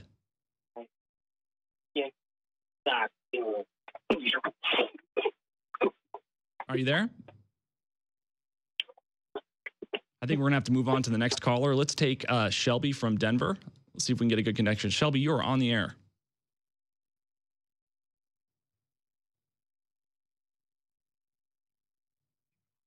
Okay, we lost 2 callers this time around. The feds are on to us and cutting off the phone lines. Matt, what is next for America, do you think? How do you think things are going to look from the time period between 2022, these midterms, and the presidential election in 2024. That's what I'm primarily interested in. I think it's going to be dicey, to be honest with you. I mean, I think we're going to take the House and the Senate back. I think the radical, leftists are going to do what they do. It's amazing. You haven't seen a lot of Antifa, right, in the last 18 months. You haven't seen a lot of Black Lives Matter in the last 18 months. But make no mistake about it, Mr. Geyser, if we take back the House and the Senate, I think early spring of 23, as we start seeing candidates announced, you're going to see these groups rear their ugly heads. And I think it's going to look like, the George Floyd 2020 summer. Yeah, I think that's a really good perspective. It's going to be a very intense time. It looks like we do have one more caller, and let's try Gary from Pennsylvania. Can we get Gary on the air? Oh, he's talking to Gary. Sorry, producer's still talking to him, but we'll get him on as soon as that's fired up and ready. Now, do you think that we're lined up for a Republic? Okay, Gary, are you there? Oh, break. Excuse me, guys. We're going on a break. We'll be right back with the next segment. We'll take some more calls. Make sure you call in 877-789-2539. Again, with Matt Couch, our very special guest and my close friend, founder, operator, and editor of the DC Patriot. Make sure you call in at 877-789-2539. We are taking calls this hour if interested parties have questions, comments, or want to get feedback from either Matt or myself. So, Matt, tell me about when you started the DC Patriot. What year did it begin, and what was that like for you? Yeah, we started it like February of 2019. Mainly, I'll tell you why I started it is because I was, doing a lot of investigations. I'll just leave it at that. Doing a lot of investigations on different things around the country. And I honestly, we were putting out all this information and people were like, they wanted somewhere to go to get a lot of the information. That's kind of how it became, it started. And then also, there's this lovely term that people like to use for anyone who takes donations to do anything, investigate, work, report, the boo birds or trolls, as I like to call them. They call them grifters. And so I just got tired of it. My team of investigators got tired of it. So we literally just launched the DC Patriot and went kind of full bore into it. And now it's hard to believe I think we're approaching close to 7,000 articles now, Chase, in 3 years. Wow. That's just an incredible amount of content. You've been quite prolific. I really enjoy the content that you post. You always have an awesome perspective on the breaking stories as they come about. I do want to take a call from Taylor in the Twin Cities. She's got some questions about what solutions that we can attempt to save this country. We'll take Taylor's feedback. Matt, I'll let you respond first, and then I'll take it from there. Go ahead, Taylor. You're live.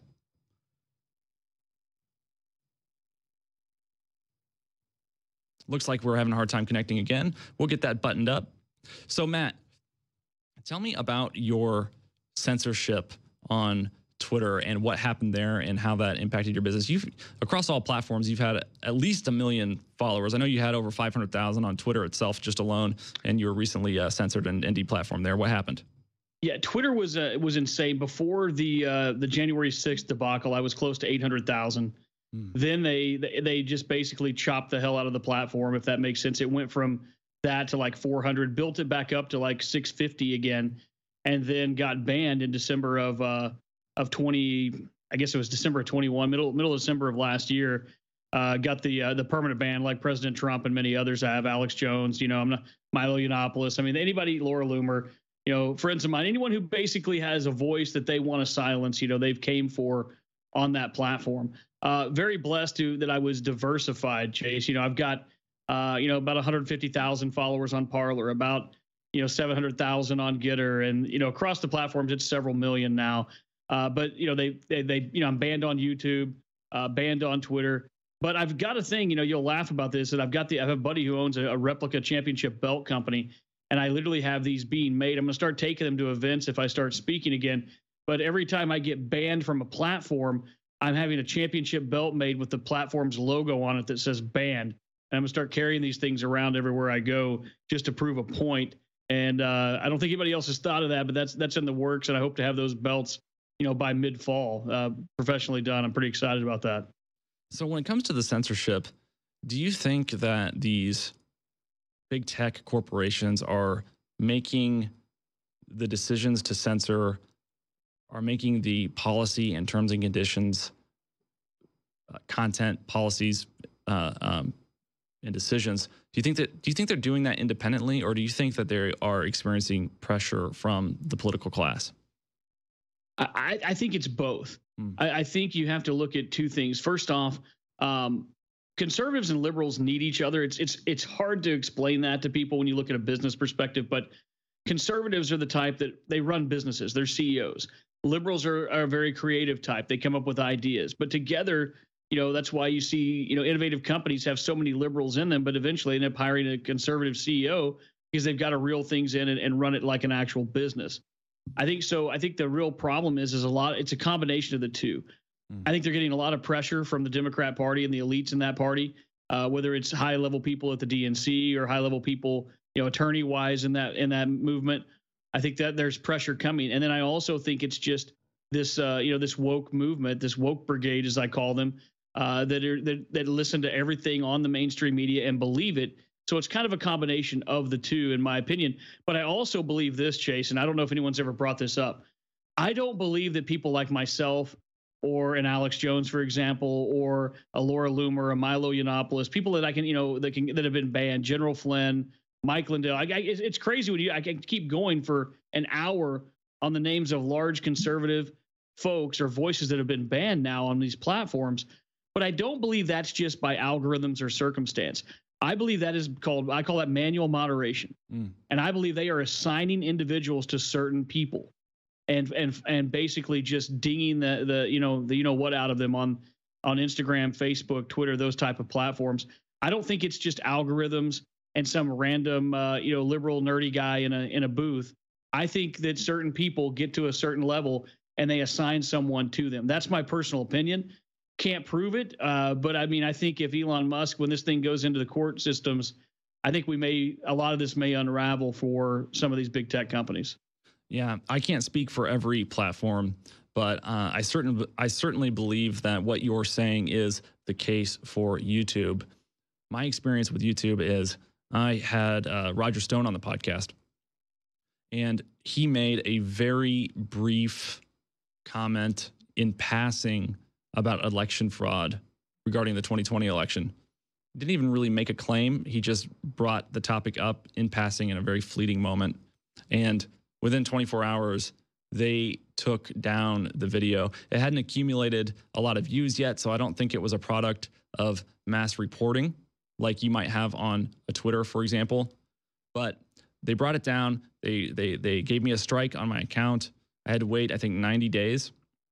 And what I did was I edited out that one comment and I re-uploaded the video. And then within 24 hours, they took it down again, citing misinformation regarding COVID, right? And so obviously there's someone that just looks at every video of Roger Stone that gets uploaded. 30 seconds for you to respond, and then we're going to do talk a little bit about Alex's new book. Yeah, no, absolutely. I think you are spot on. There's somebody that was assigned to Alex. You were unfortunately the victim of just having an American pioneer on your program like Roger Stone, who's a friend of mine. So I mean, I think it's sad that this is what we're seeing.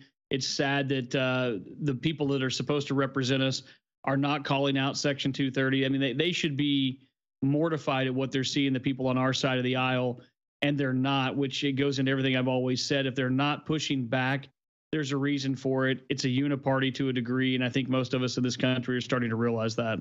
Yeah.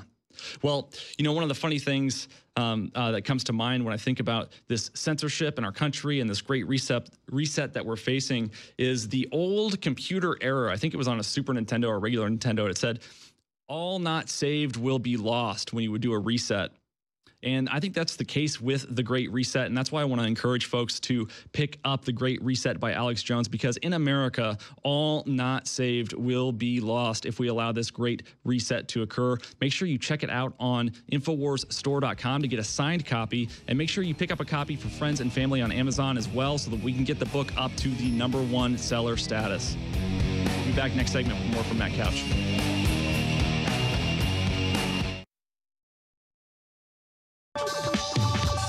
Welcome back, folks. We have the wonderful Matt Couch on with us today. Matt Matt Couch of the DC Patriot. I highly recommend that you check it out. Check out some of his merchandise at Faith and Freedoms too. You can find him on Getter at Real Matt Couch, spelled exactly how you would imagine. At the end of the last segment, we were talking about the Great Reset just briefly, and I brought up the classic, I believe it was the Nintendo, the original NES message when you would turn it off. All not saved will be lost. And so I want to talk with you, Matt, a little bit about what happened in 2020 and how we have to respond to it in elections moving forward. We have a shared frustration regarding Americans, patriots who have lost hope and lost the will or the desire to participate in the election process out of doubt that their vote counts or can make a difference.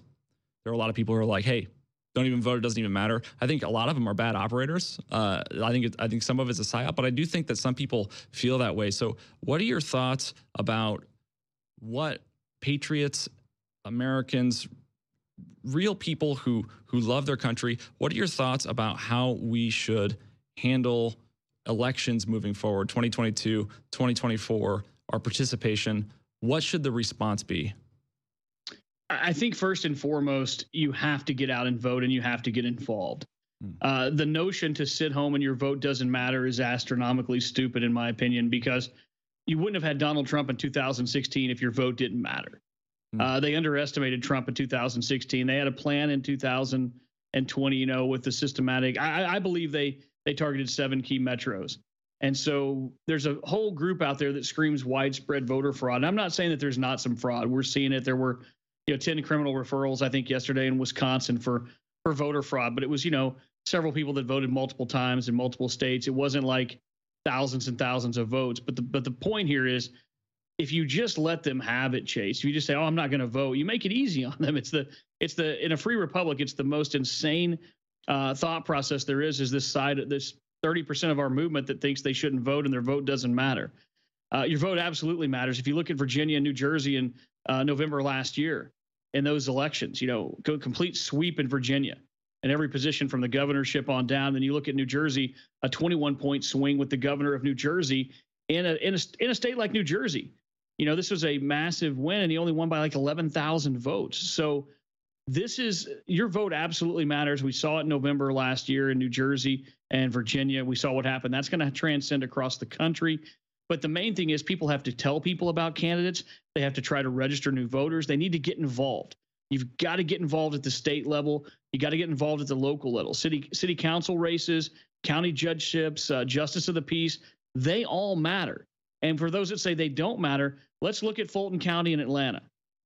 Let's look at Milwaukee and Detroit, Pittsburgh and Philly, Las Vegas and Phoenix. Those 7 metros that the left targeted to steal an election. And so when you look at it from that perspective, your vote absolutely matters, especially at the local level. And I think people have to realize that, get involved, don't sit on your hands.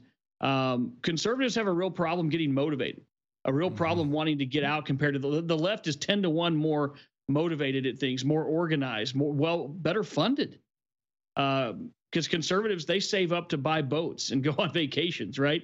The left is like, you know what? I don't need to eat today. I'll donate to that cause.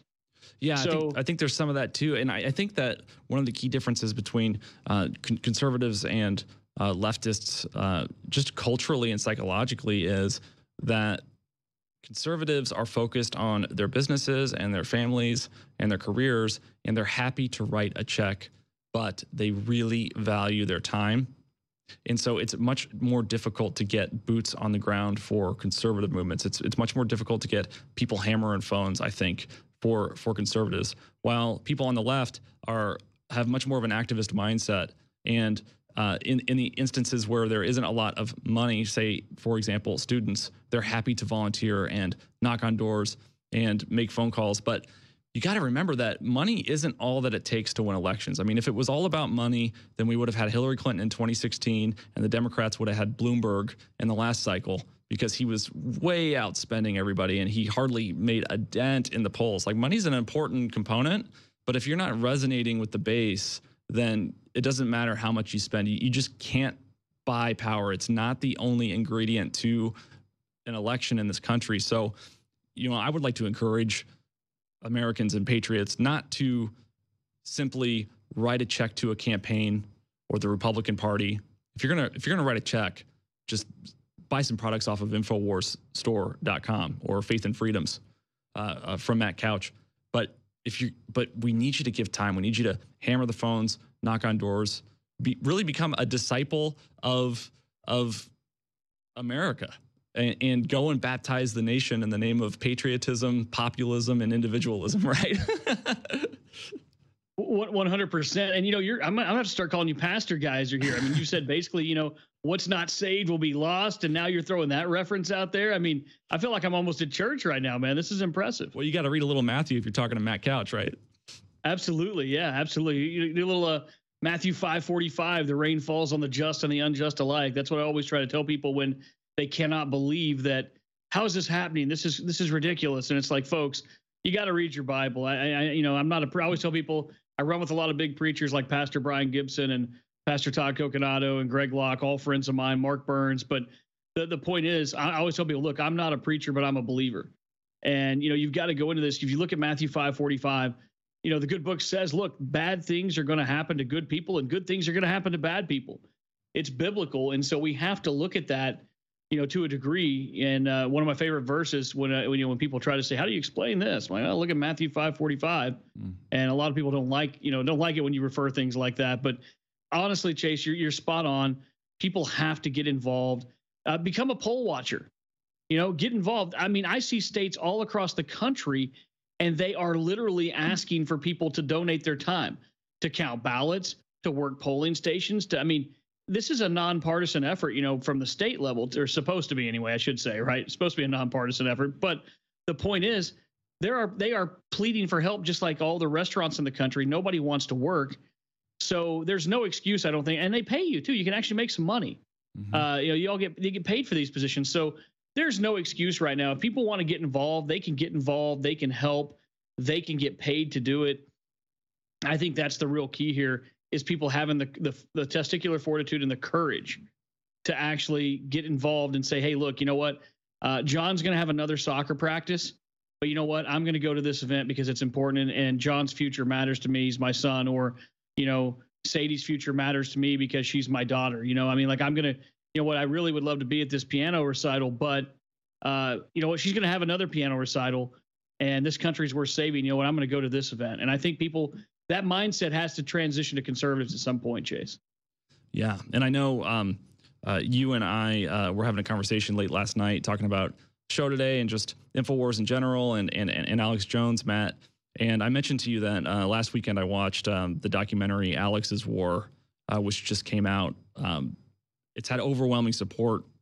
It's launched in over 20 cities all across America. I highly recommend that people, if they live in the proximity of these locations, go check it out so that it can stay in theaters for as long as possible. And you can buy it online as well. It's on a number of different streaming platforms. I bought it on Apple TV. I think it's for sale on Vimeo and a number of other platforms as well.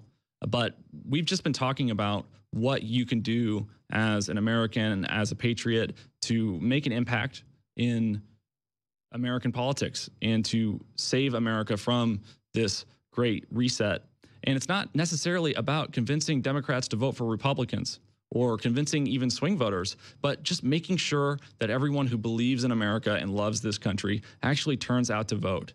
Encourage those who are overwhelmed and busy. Remind those who believe along the lines of America to go vote. And the first thing you can do is share this documentary, Alex's War, with your network, with your friends. Spread the word and reawaken the base, ignite the base to action. After this segment, we'll have some more with Matt Couch.